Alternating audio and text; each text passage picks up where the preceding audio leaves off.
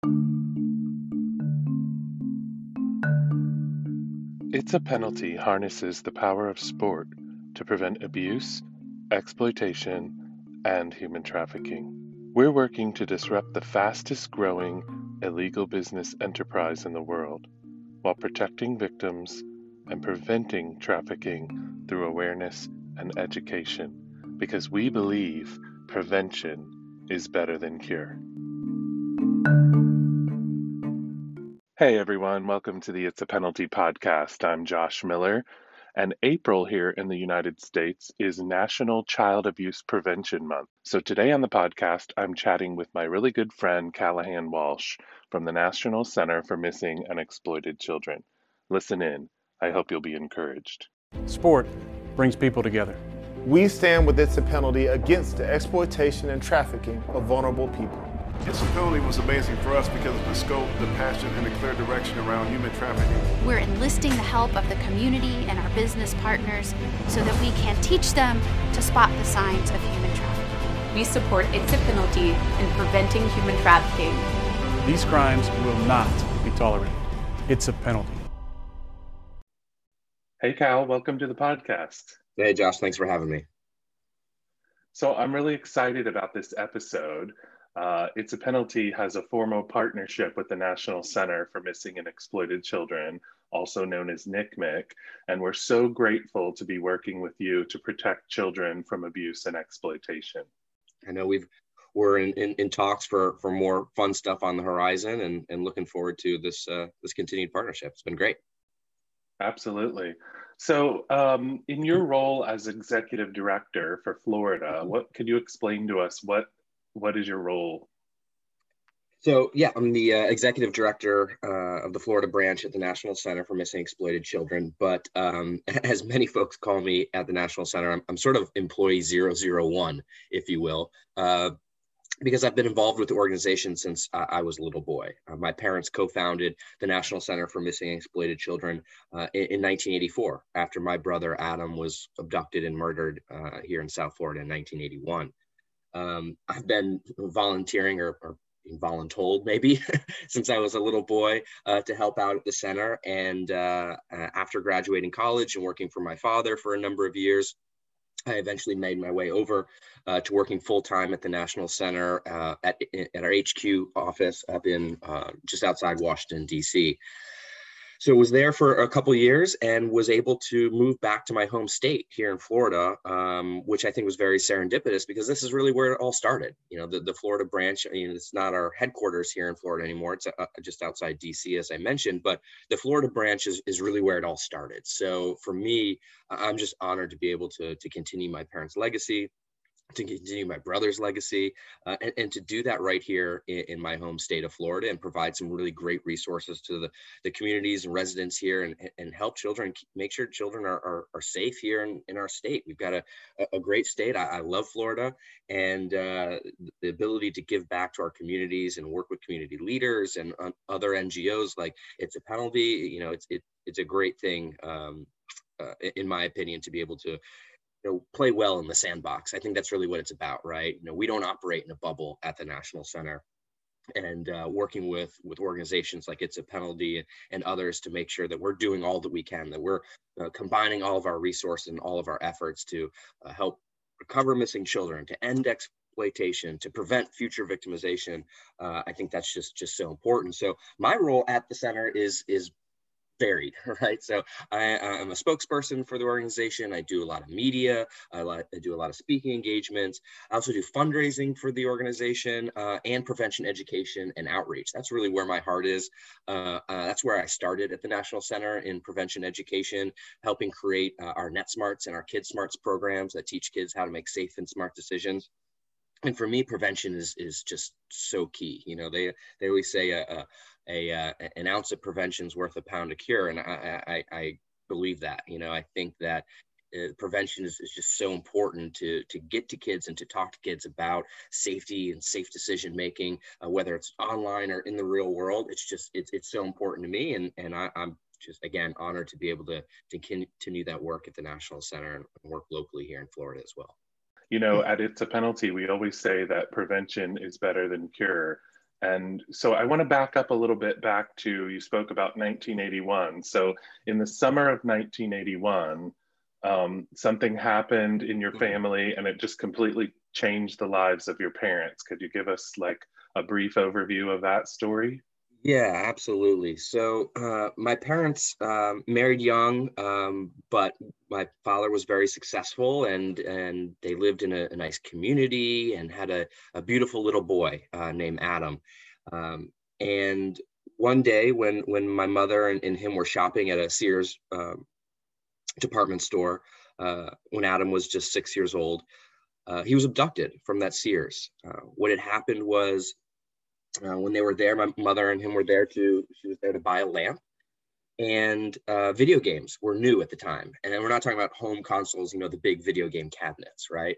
And there were 4 boys there, 2 Argentinian boys and 2 African-American boys, older teens, playing the video game. And Adam saw what was going on and was fascinated and asked my mother if he could stay and watch these boys playing the video game. And she said, "Yep, Adam, stay right here. I'm going 1 aisle over. I'm buying a lamp. Don't go anywhere." And, this was 1981. It was a bit of a different time back then. And what had happened was the African-American boys and the Argentinian boys somehow got into an argument. And there was an undertrained security guard on duty that day who was going through her own personal issues and whatnot. But what she decided to do was usher the boys out of the store. You Argentinian, you white boys, you go that way, out that door, and you 2 black boys go out that way. And she sent Adam with the Argentinian boys out and ushered him and sent him outside of the store. That's when Ottis Toole, a known child predator, was waiting for Adam. He picked Adam up, he abducted him and murdered Adam. Adam was missing for 2 weeks before we ultimately found his remains. The only thing that was discovered was a severed head in a canal about 100 miles away from where he went missing. But during that 2-week period, my parents realized that there was no national mechanism for missing children here in the United States. There was no support system. Local law enforcement was barely a help. Unfortunately, at the time, they just didn't have the training and the protocols set in place. They were very well-intended law enforcement officers looking for Adam, but many of them even stated in the beginning that they wouldn't really start looking for Adam until 24 to 48 hours after he went missing because he could be a runaway. Now, this was a 6-year-old little boy who had never walked home from a school bus stop, went missing from a Sears department store, miles and miles and miles away from his home. One of the police officers even told my mom to get in the car and drive the route home because Adam could be trying to walk home, which of course was not the case. They didn't know how to put together missing children's posters. They didn't know how to do landfill searches, grid searches. They had no communication between other counties, other jurisdictions. My parents realized that there was no support, there was no help for them. In fact, when they started traveling up to Washington, D.C. to help create legislature for missing children, they had asked the taxi driver to take him to the children's building because they needed to make some copies of some documents that they had brought with them. And the taxi driver couldn't do that. And it wasn't because the building was too far away or the taxi driver didn't know of such a place, but that place didn't exist. There was no organization. There was no place for children or for families of these children to go to and to get assistance with these types of issues in these cases. So my parents, waited those horrible 2 weeks to find out what had happened to Adam. And they always say that the 2 weeks of the not knowing was the hardest part. My father, as I said, was very successful, but he had lost 30 pounds. He was way over budget in his projects. He was a hotel builder, and it devastated him. And meanwhile, my parents started receiving letter after letter in the mail. The Hollywood Post Office estimates that they received about 40,000 pieces of mail delivered to their home, and many letters of condolence. Wow. But many letters from other parents of missing children whose cases weren't getting the same attention that Adams got. Now, Adams was one of the first to really capture the nation's attention around missing children. Adams' picture made it into the New York Times and Good Morning America and these national media outlets. And you have to think back in 1981, we didn't have the media cycle, the 24-hour news cycle that we have now. We didn't have all the outlets that we have, the local news, the online stuff, the blogs, the report. We just didn't have that. So to get Adam's case in front of national media, you had these other parents that had similar cases to what my parents had and missing children who just, they weren't getting the attention. And so they were writing my parents. And that's when my mother realized that they needed to do something, that they needed to make sure that Adam didn't die in vain. They started the Adam Walsh Child Resource Center in their garage off just a card table and a landline, an organization that would go on to become the National Center for Missing and Exploited Children that we know of today. An organization that just started with a few volunteers, my parents and a few volunteers. Now we have over 350 employees. We've helped recover over 350,000 missing children, an incredible number. We operate the cyber tip line that takes in reports of child sexual abuse online. Organization that's really come in to be able to make change. And that's something that I've realized over the time is that it often takes tragedy to drive meaningful change. And what's unfortunate, it took the tragedy of my brother and many other missing children in America early on for America to wake up to this issue and to realize that there's something that we need to do and we need to fight back. And the creation of the National Center for Missing and Exploited Children. Yeah, wow. It's an amazing story. And, I was 6 years old in 1981 as well. And I remember growing up a few years after that, which was probably similar to the time the National Center was starting to be formed around 84, where I remember seeing pictures of your brother Adam in the newspaper in his little baseball, outfit. And I remember seeing, being a kid and just remembering like, another kid was kidnapped and this happened. And I remember the whole country was talking about it. And like you said, it took a tragedy to really get people to wake up to what was happening, but also what can we do as a nation to prevent this? And then what can we do to help people who are in a similar situation?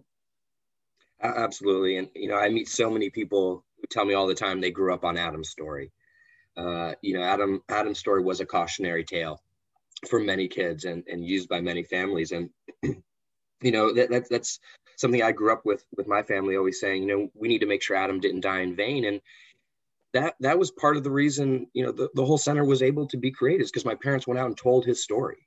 They told people what had happened. They didn't sit at home and mourn. And of course, you do all that, but you get out there and you fight back too. And I think that's really also what captured the nation's attention, that you had these parents, these grieving parents, and as depressing as that can sound, they fought back. They were the ones to really saddle up, to create the National Center for Missing and Exploited Children, to help children, to help families. And then my father to go on to create America's Most Wanted and go on and capture the bad guys. I think every missing child that was recovered and every criminal that was put behind bars filled up that hole in my parents' heart little by little. And that hole never be filled in completely, and that's why they continue to do what they do. My parents are still heavily involved in the organization at the National Center, and my father is still out there catching bad guys at the same time. So the fight continues. Yeah, and like going back to that, growing up a little bit, the center, probably by the time you were born, the center had been started up, and you said that you grew up as a little kid, sort of around that. Around the center. And what was it like with John Walsh as your dad? And he was this, he was on the news all the time and he was talking about, this issue. And then he even went on to launch America's Most Wanted. Yeah, well, growing up in a family with tragedy, I always knew about Adam. And there wasn't a time where my parents just sat me down on the couch and sort of dropped a bombshell on me. And I always knew I had the brother that was no longer with us. But we celebrated Adam's life. Well, I knew his favorite sports and movies, baseball and Star Wars. We celebrated his birthday. We had pictures of him around the house. I grew up in a family that said if Adam's song is to continue, then we must do the singing. And I watched my parents do that every day. I watched them channel their emotions and their anger and their energy over what happened to Adam to fight back. And part of that was my father hosting America's Most Wanted, which became a highly successful television show, 25-year run at the time. When it went off the air, it was the longest running show in television history. Now has been beaten out by The Simpsons, but it was on Fox in the early days. I think people don't remember. Fox was on only one night a week back then. It was on Sunday nights. There was no programming any other night, but Sunday night it would pop on, and it was two shows that sort of kicked off the channel. It was America's Most Wanted and another show starring some young actor. I don't know whatever happened to him. His name's Johnny Depp from 21 Jump Street. And so that's what kicked off Fox, and the show was a success. They had amazing captures, the captures from the very first episode until the last, of the worst of the worst. You know, the guys that were featured, and some women too, that were featured on America's Most Wanted were the worst of the worst. We're not talking about, you know, people who are selling a nickel bag in the park. You know, these are murderers, serial killers, rapists, child molesters, the worst of the worst. And my father went around the country from city to city, because that's what he did. He would go to the place where the crime occurred and profile these wanted fugitives and harness the power of the public. Yes, it's an investigative tool for law enforcement, but it's harnessing the power of the everyday person to make a difference. You know, law enforcement can't be everywhere, and the public are the eyes and ears, and they don't want to be living next to a serial rapist when they find out, or a child molester or a serial killer. And so creating a hotline through America's Most Wanted and having trained operators that are not police, we had that bond of trust with the public that you didn't have to give us your name, you could remain anonymous, just give us that tip. And it resulted in the capture of over 1,400 criminals, 17 off the FBI's top 10 most wanted list. It's amazing. It was a proven formula, shining that white hot spotlight on these fugitives. And we took that same formula with the National Center and shined a spotlight on our missing children's cases and got those images out to the public in hopes that tips would come in. And similar to America's Most Wanted, there's a hotline at the National Center, 1-800-THE-LOST, that takes in calls in 190 different languages, 300 to 50 calls, 300 to 500 calls a day. It's incredible, you know, what the organization has been able to do and find the niche that and where we can really help out. But again, it's from both aspects, the National Center and from America's Most Wanted, you know, harnessing the power of the public and getting eyeballs either on our missing children's posters or on these wanted fugitives, the way that we were able to get things done and really make a difference. And so growing up with my father being a television host, I mean, he started the show, I think, when I was 2. So I didn't really know any different, right? And yeah, I mean, I think there's some great benefits to having sort of a celebrity dad, right, if you will. You know, got to do a lot of cool things, go to some really, I love sports, so got to go to a lot of great sporting events. Tough to go get a hot dog with your dad because everybody's clamoring for pictures. But that's the one thing I always saw with my father. You know, he would stop and talk to anybody.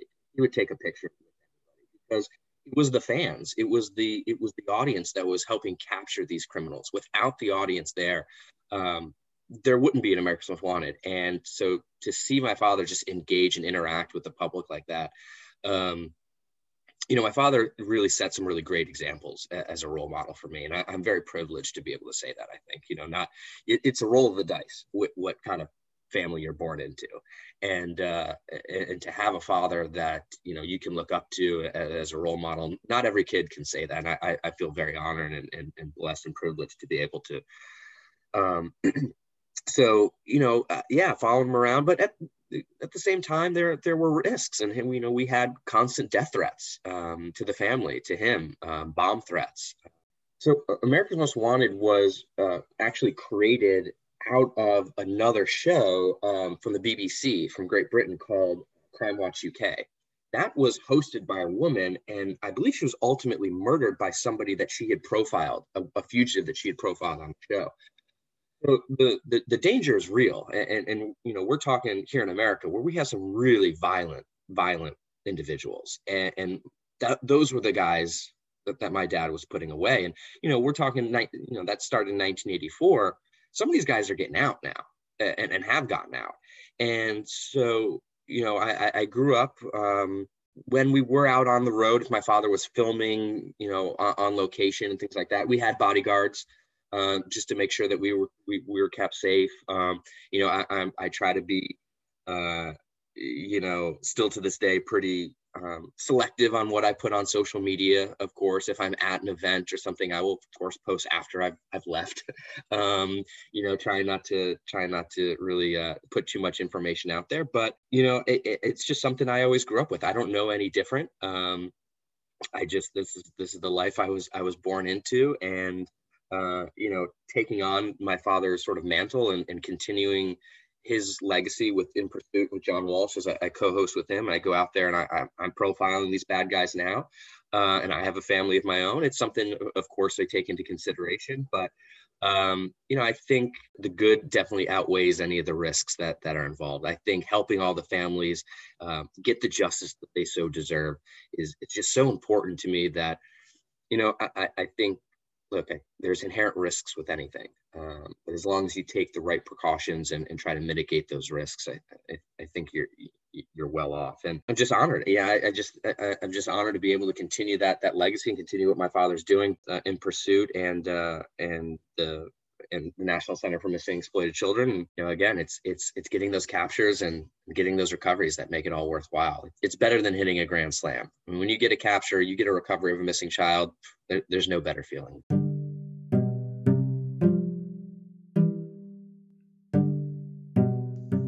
Quick sidebar, as I mentioned earlier, April is National Child Abuse Prevention Month. You can go to the National Center for Missing and Exploited Children's website, missingkids.org, and there are a lot of resources there for parents on preventing abuse and exploitation of children. Let's get back to the interview with Cal.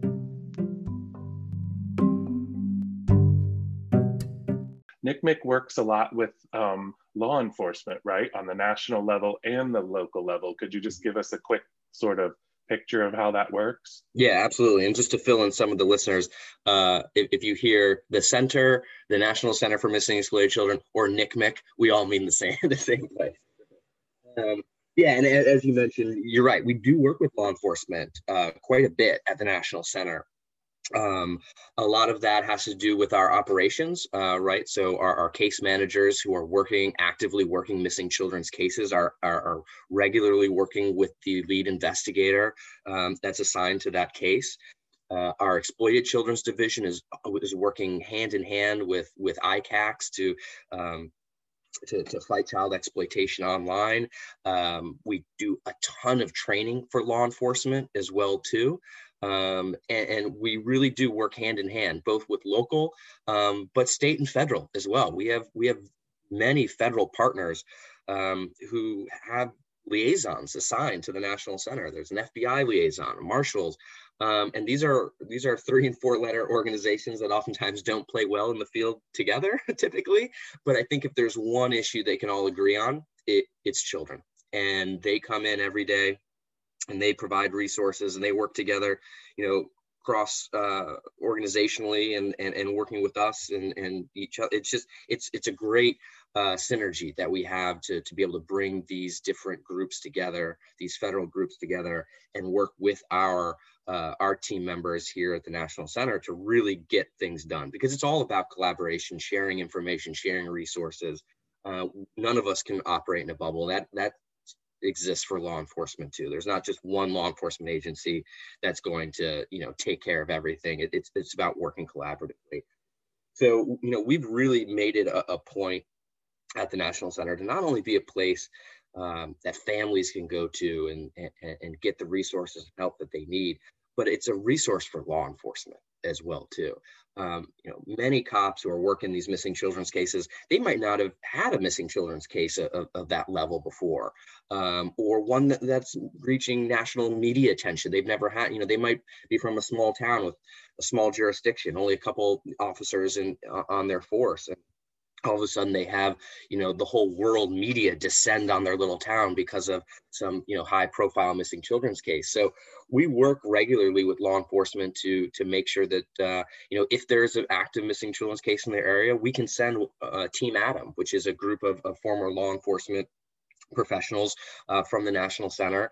We deploy them on site when a child goes missing to help that local law enforcement, to help that local jurisdiction manage the media, manage volunteers for grid searches and landfill searches, to do poster distribution, to hook them up with all the national resources we have back at our organization. So, working with law enforcement is just so important for us because they're such a huge part of the recovery process of these children. And so, it's something that not only do we have to do, but we're glad to be able to sort of cross that aisle and regularly work with law enforcement. And like I had mentioned before, the training is a huge thing because, look, we're all learning how these issues affect children. Some of the, especially what we're seeing online, the online grooming and enticement of children isn't something that's been around forever, right? The internet hasn't been here and forever. And so, we're still not just figuring out, but we're still learning how exploiters use the internet to groom and lure children. And so a lot of that training, it's out there to law enforcement to make sure that they understand the issues that what we're seeing here at the National Center is portrayed to them, and they're getting the right info and knowing how to handle situations properly. We saw, and Josh, I know you know this very well, it wasn't until, just a few years ago where most law enforcement would look at a survivor of child sex trafficking and look at them as a criminal.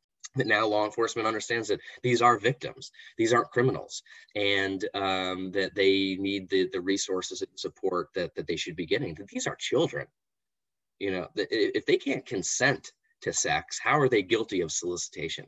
Now that we're seeing the training and the change in the mindset of law enforcement, I can't say it's just because of the trainings of the National Center, but that certainly helps, shift that mentality of how we deal with certain victims and survivor services and things of that nature. Yeah, and the work that you're doing, it's such important work, and it's just, when I listen to you explain it, it's such a magnitude of work that you're doing, from the resource end, education. And I know that the National Center, was started in part by some legislation years ago, but you're really not a government agency, right? You're a nonprofit agency. Right. Yeah. I mean, you wouldn't know it from our name. It's long. It sounds government-like, the National Center for Missing and Exploited Children. But we're not a government organization. We are an NGO. We're a nonprofit. We, just like any other charity out there, we have to fundraise. We have to go out there and raise money to keep our lights on. We do receive a federal grant from the DOJ that helps us with some of our operations. But of course, that is restricted money. There's certain things that are earmarked that we have to do to do those things, and programs that we have to run. But we operate over 22 programs here at the National Center. We're a mile wide, but we're a mile deep as well. And so, when we see and we can spot trends, on the horizon, and if we want to be able to react to those in real time, a lot of times that takes that unrestricted money for us to be able to pivot and to be able to adapt to new trends. And going out there and doing our fundraisers, whether it's Hope Live or Miles for Hope or what have you. That's how we're able to do what we're able to do. We have to keep our doors open, and so fundraising is a big part of any nonprofit. But that's the point. We are a nonprofit. We're not a government organization. We don't operate as one. We work with law enforcement. We work with the government. But yeah, we're a nonprofit, 501c3. Got it. Yeah, I think it's good for people to understand that distinction. And going back, Cal, you mentioned that you have a family of your own now.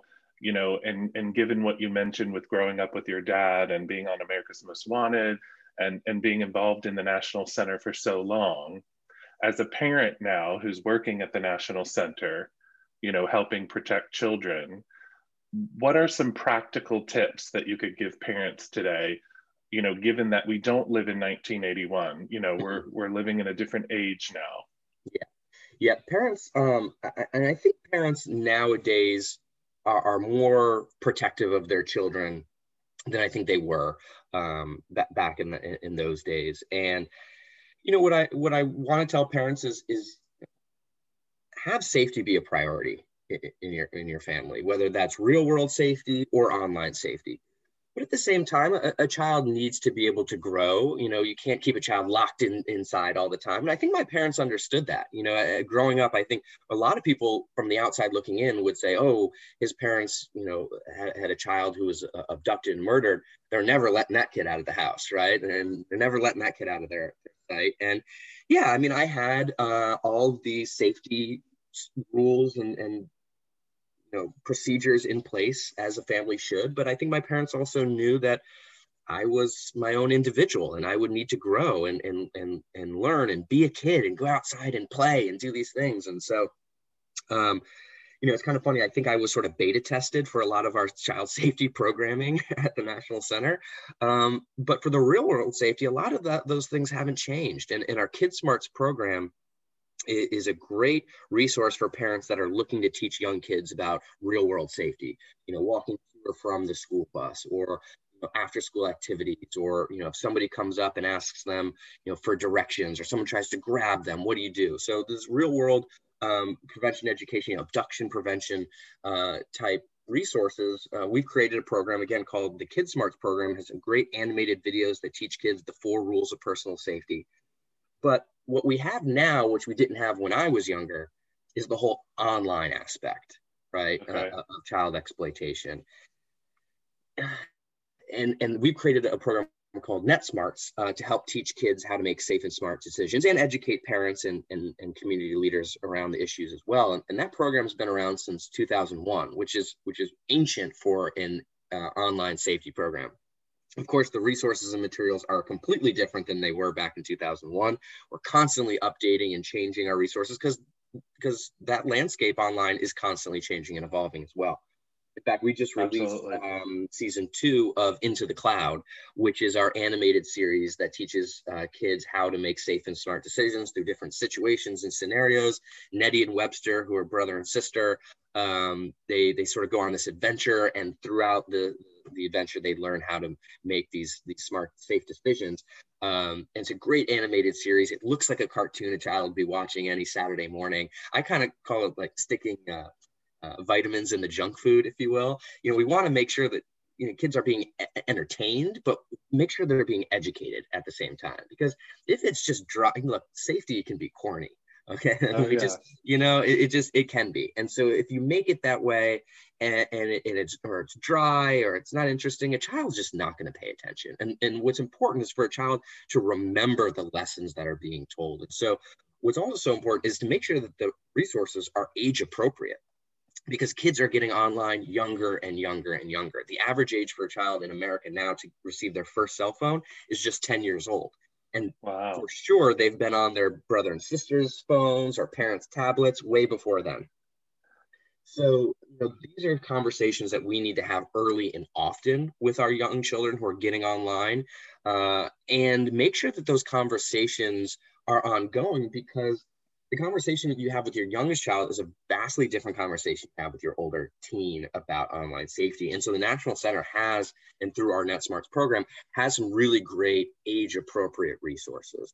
So sort of those animated videos for the young kids, and for the older teens and tweens, more impactful videos from survivors themselves, hearing that from a peer, that this is something that could happen to them, and using those sort of cautionary tales is very impactful. But there's other resources like video games and tip sheets and activities and all sorts of stuff to really drive home those lessons that are taught both in the Kid Smarts and the NetSmarts program. So, we believe prevention is just so important at the National Center, and creating those resources and those 2 programs, Kid Smarts and NetSmarts, and making sure that they're free of charge. That's the other thing. Look, we're a nonprofit, and we ask for donations, but we don't charge for any services that we provide, especially our prevention education stuff.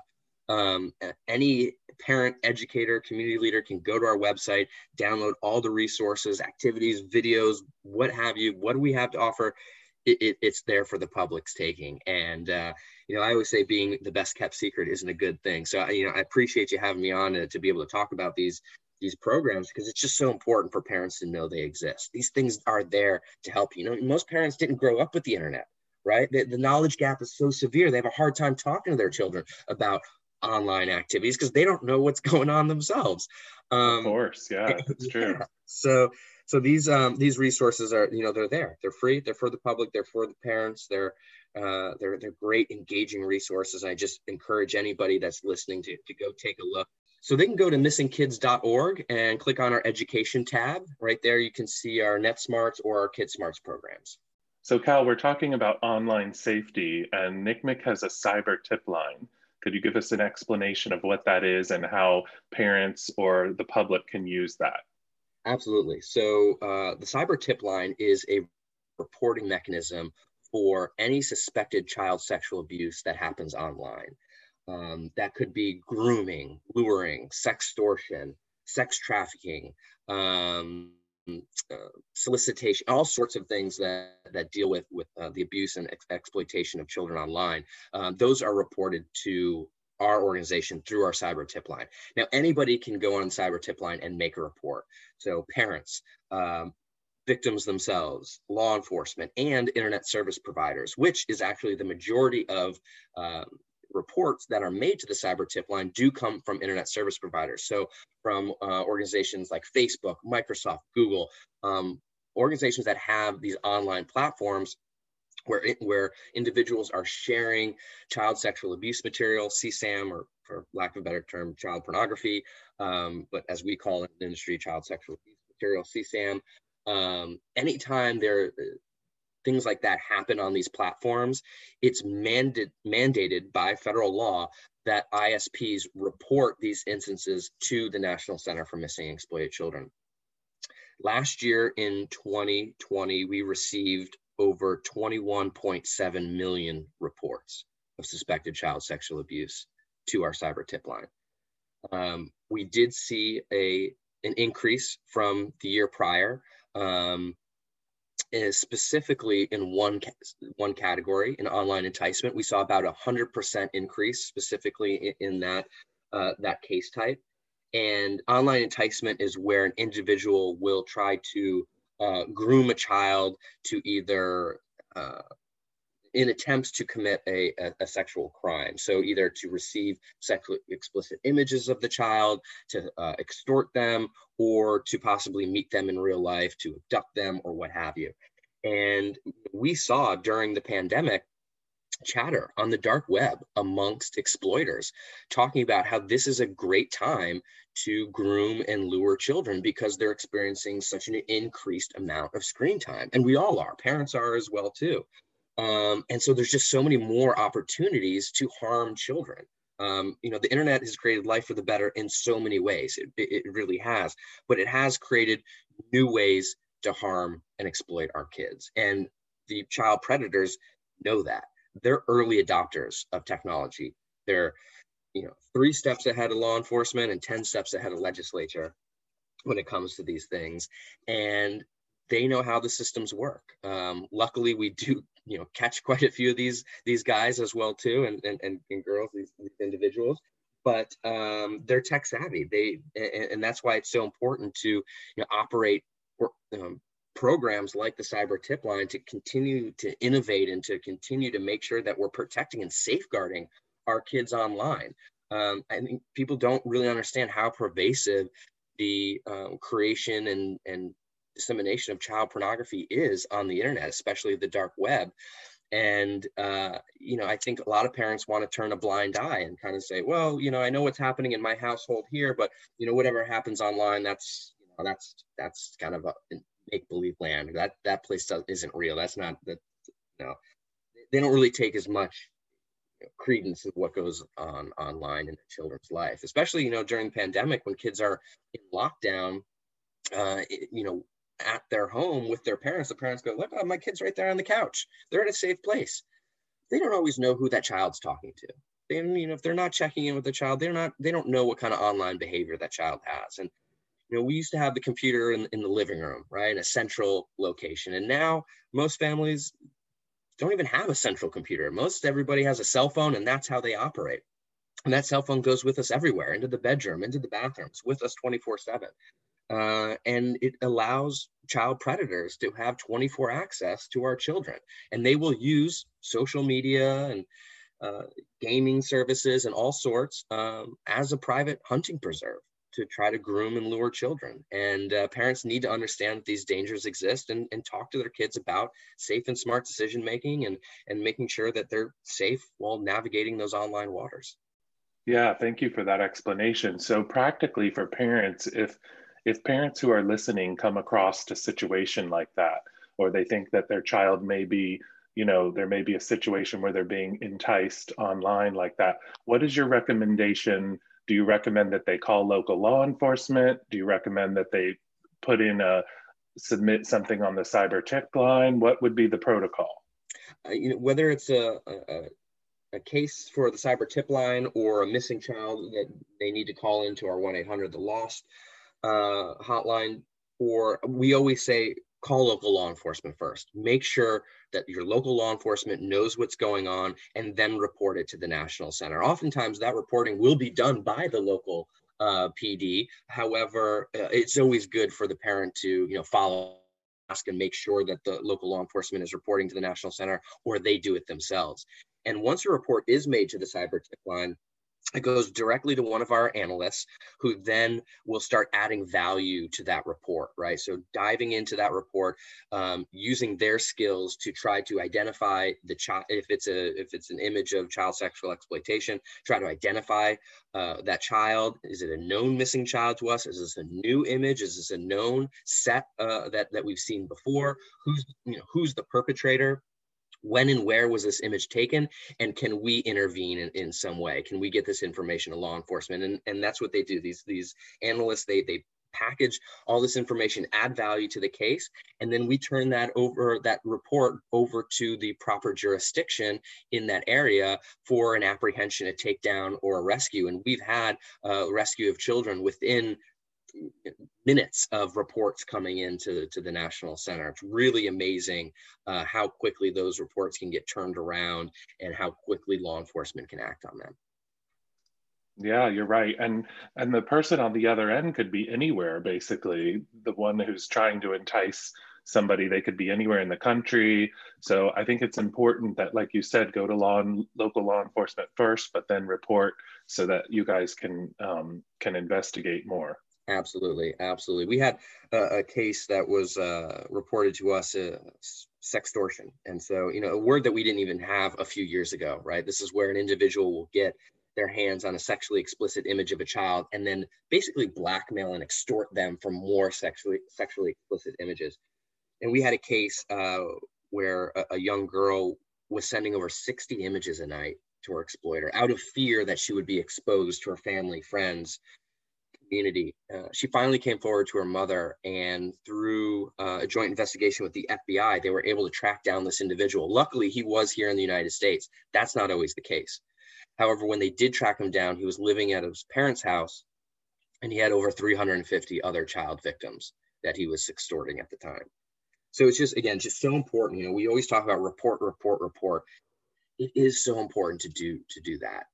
Whether it's law enforcement or the public making these reports, we can't work on these cases. We don't know about them unless they're reported to us. And that's just why it's so important. You guys talk about it all the time at It's a Penalty. It's just the importance of reporting. I can't hammer that home enough. You hear that saying, see something, say something. And I couldn't agree more, especially when it comes to the safety of our children. And if your child is been a victim of any of these type of crimes, just burying it under the rug isn't the best thing, because that exploiter that's on the other end is going to be trying to do that to other children too. And the best thing that you can do is help prevent that from happening to any other kids, and do the right thing and make that report. Absolutely, Cal. And I just want to thank you for taking the time to be here with us today. And I just want to give a big shout out to all of the employees nationwide that work for the National Center for Missing and Exploited Children. We thank you for working tirelessly to help find missing kids, but also put an end to abuse and exploitation. If you want to learn more about the It's a Penalty campaign, visit our website, itsapenalty.org, or follow us on social media.